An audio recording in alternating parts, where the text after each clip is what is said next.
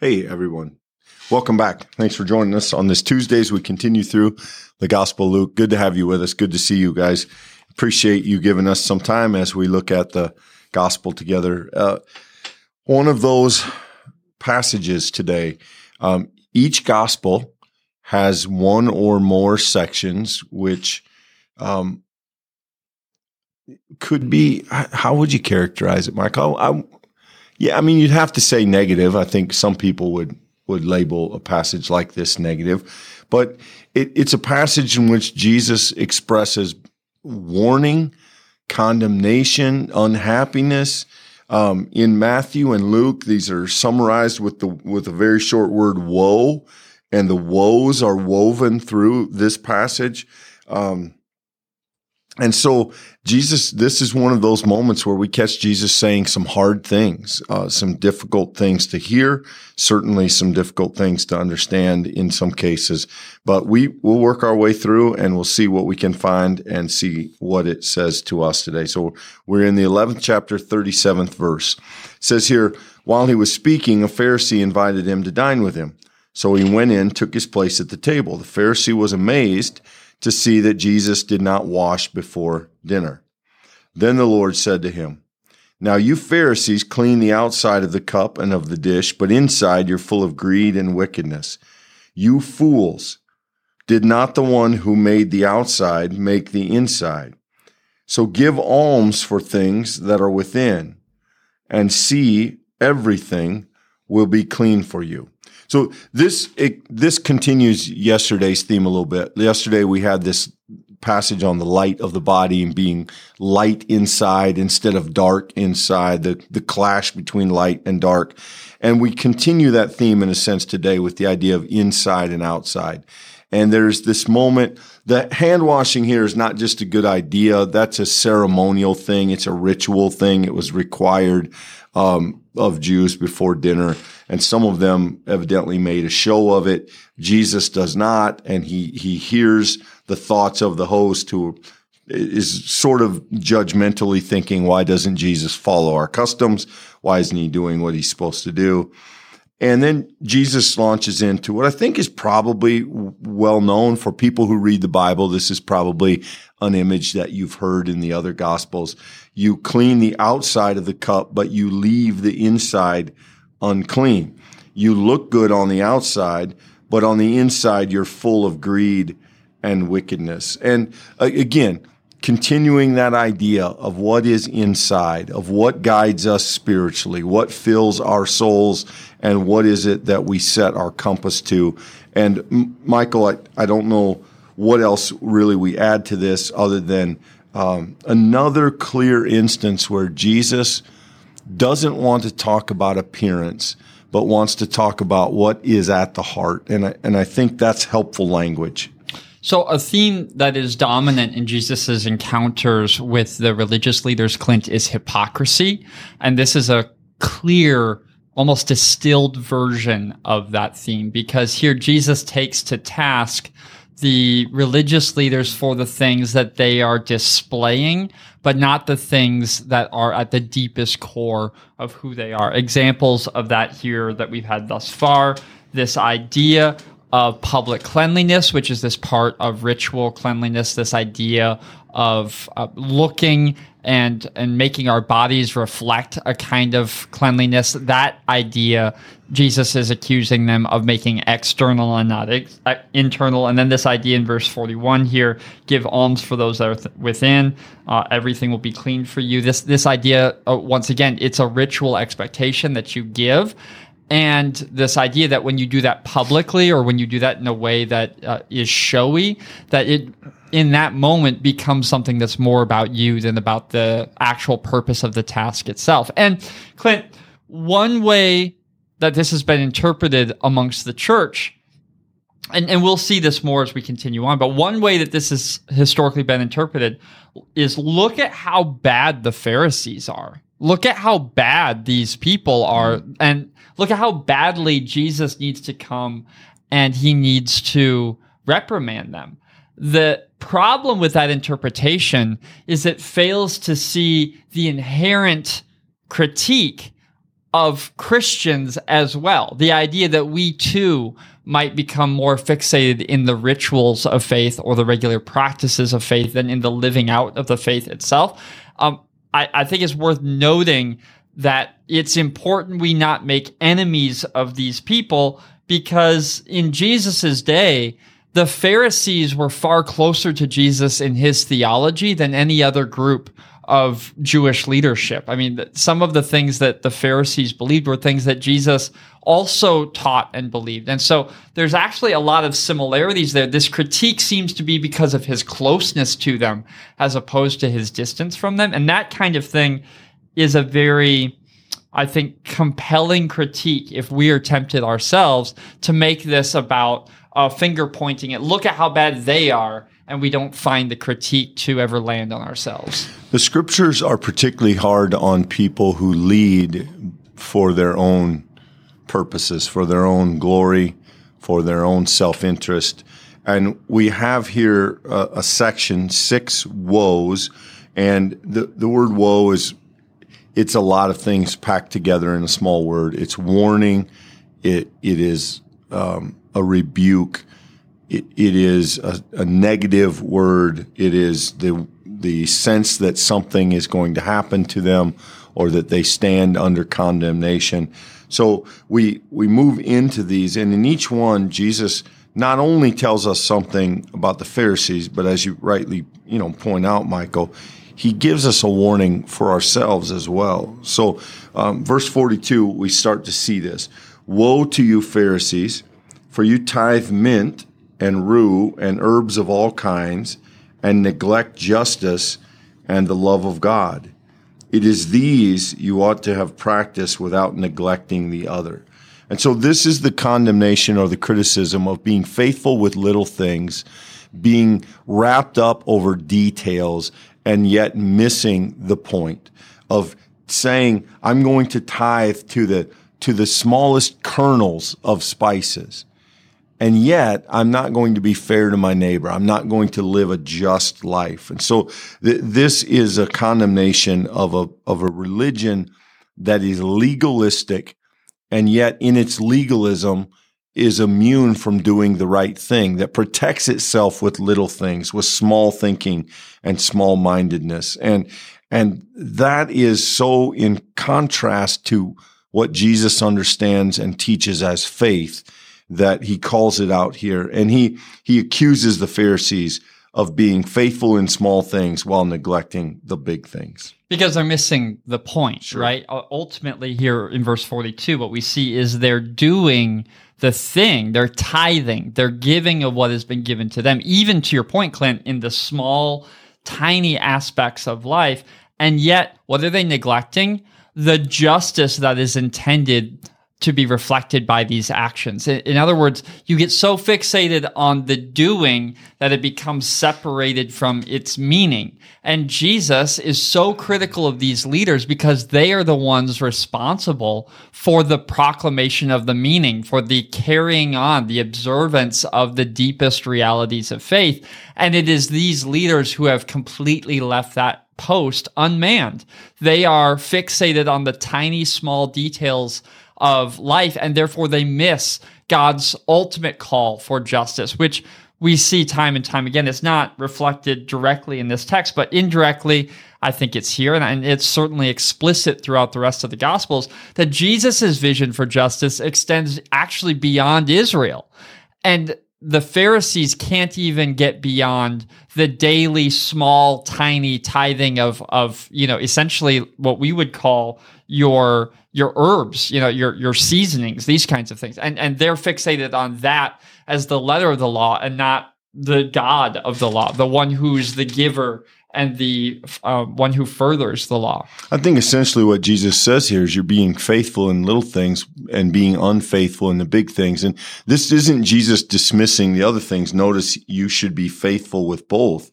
But it is to say that a faith that only practices the minutia is not a life-giving faith. It's not a just, righteous kind of faith. And probably should also point out, Michael, that in criticizing the Pharisees and calling them out by name, Jesus is running the risk of angering people. The Pharisees are a pretty respected class of people. Yep. They have a significant amount of religious standing and religious power. And so to be so obvious in critiquing them is going to draw attention to Jesus in all kinds of ways. So then the next thing we see here, woe to you, Pharisees, for you love to have the seat of honor in the synagogues and be greeted with respect in the marketplaces. Again, a self-aggrandizing faith, a self-congratulating faith, a faith that is about being noticed, a faith that is about getting attention, making sure people know that you're important, making sure people know you are there, that this is the wrong motive, that this is simply not faith. This is self-serving, and it's not God-honoring. And so a pretty stinging critique here of a kind of put yourself in the middle approach to religion.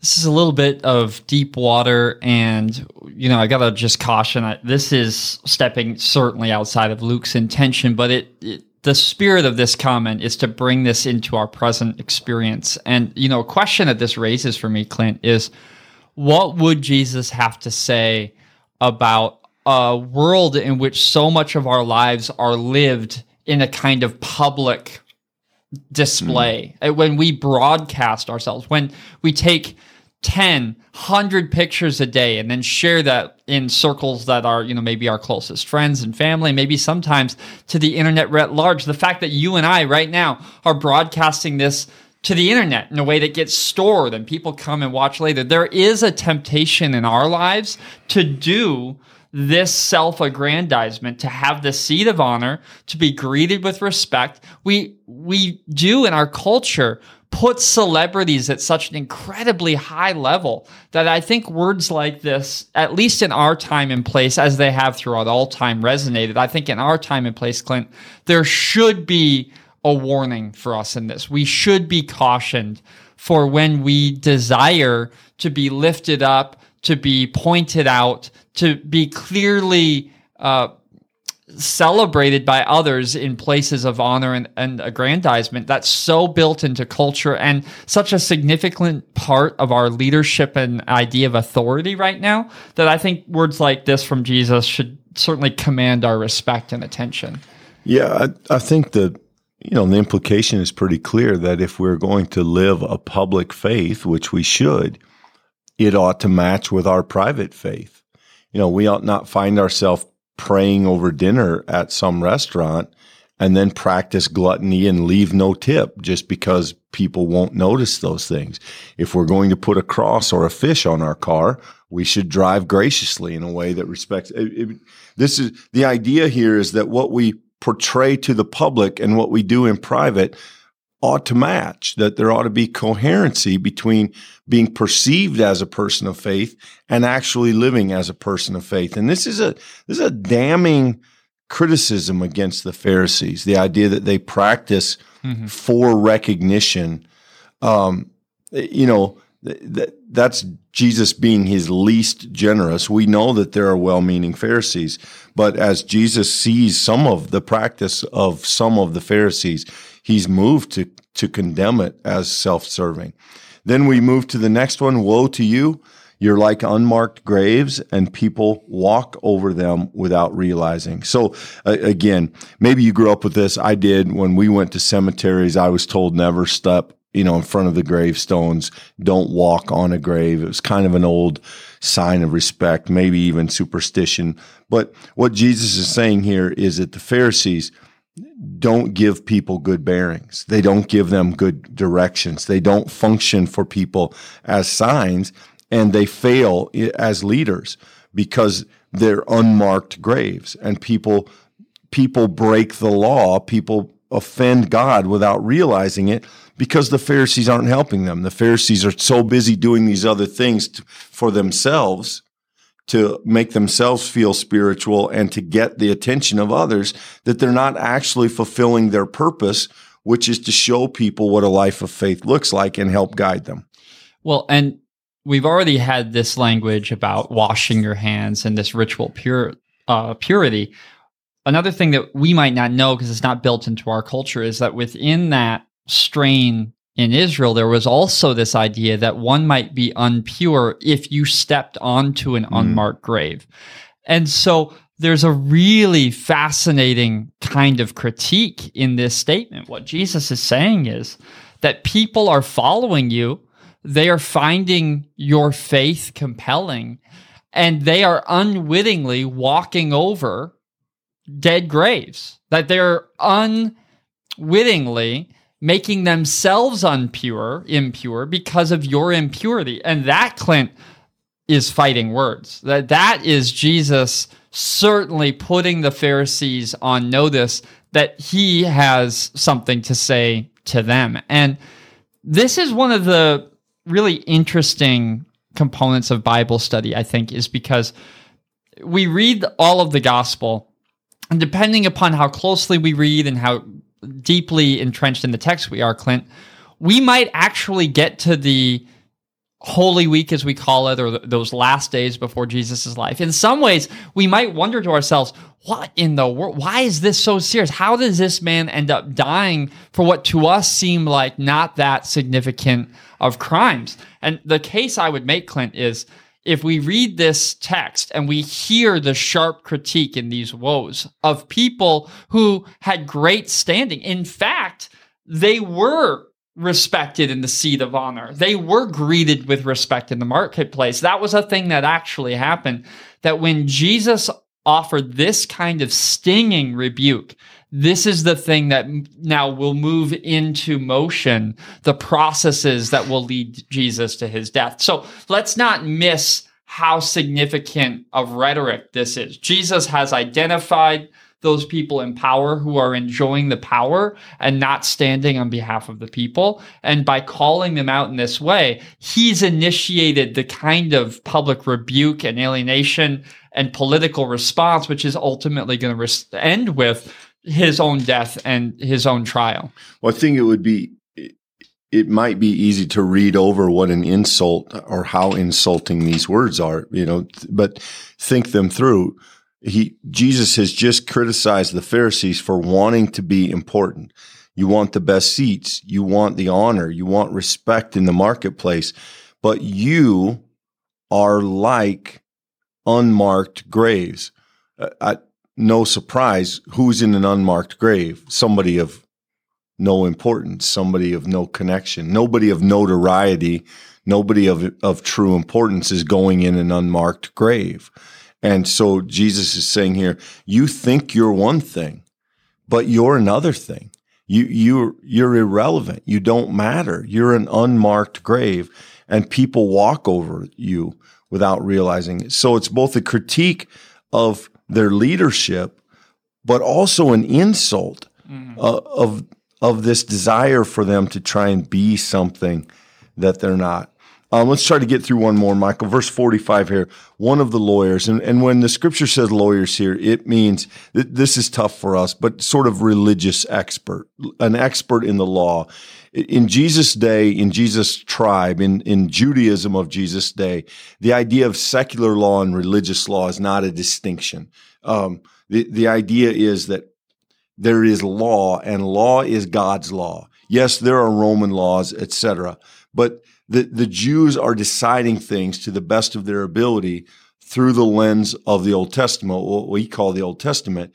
And so when this says lawyer, it's not what we think of. It is a religious expert, maybe a non-Pharisee, maybe not, but this group of people. So one of them answers Jesus, "Teacher, when you say these things, you insult us too." And he said, "Woe also to you, lawyers, for you load people with burdens that are hard to bear, and you yourselves do not lift a finger to ease them." And again here, not just a critique of leadership, which is valid, but of religious leadership. You put these burdens on people. You tell them what to do, and you don't do it. Again, the hypocrisy. Not only do you not do it, you don't help them do it.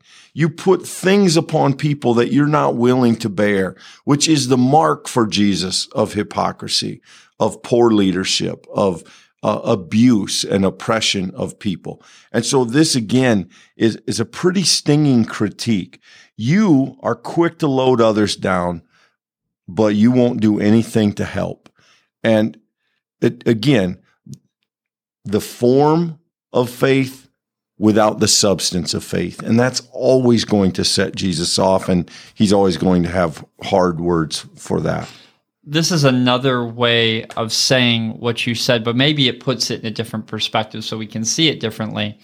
Whenever Jesus encounters someone who is using religion as a tool to any end, furthering one's own power, furthering one's own self of importance, furthering one's own deepest brokenness, to use that word, abuse of others in any way.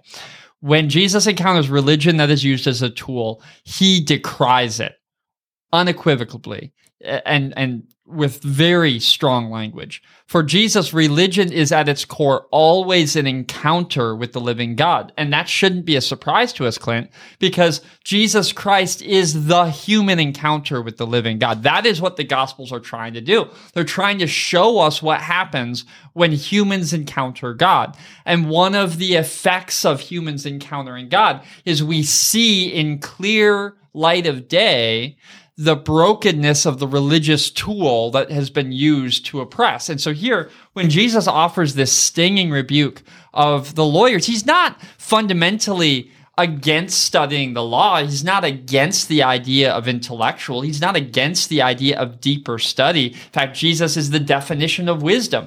What Jesus is saying in words like this is that you should not put on others a burden that they can't bear. Because, by the way, who's the one who bears the burden? Jesus is. And so that's the turn that happens. And I think that that's the thing that we see in a much more clear light when we see these woes that Jesus offers, is that he's not against religious ordering of life. He's against it when that ordering is used against the people it was designed to serve and help in their encounter with the living God. And Jesus makes it very clear his perspective on it. When you care more about the laws than you care about the people, then you're creating a scenario in which you're not helping people.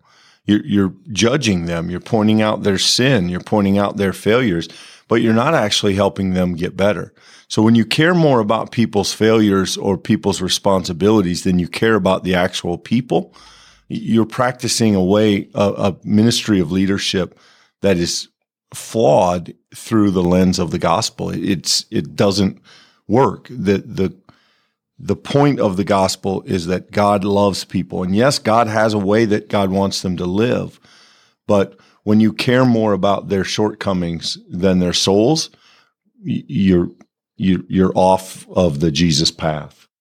We want to thank you for making it this far with us in the study here today. If you found this content helpful, please do subscribe here on YouTube. That helps other people find the content that you found helpful. We really appreciate that. As a word of update for those of you who are with us every day for this study, remember that tomorrow we will not be having our live study as we are going to take a break day, but we will be tomorrow at this time, 2:00, releasing the first of a new series that we are trying.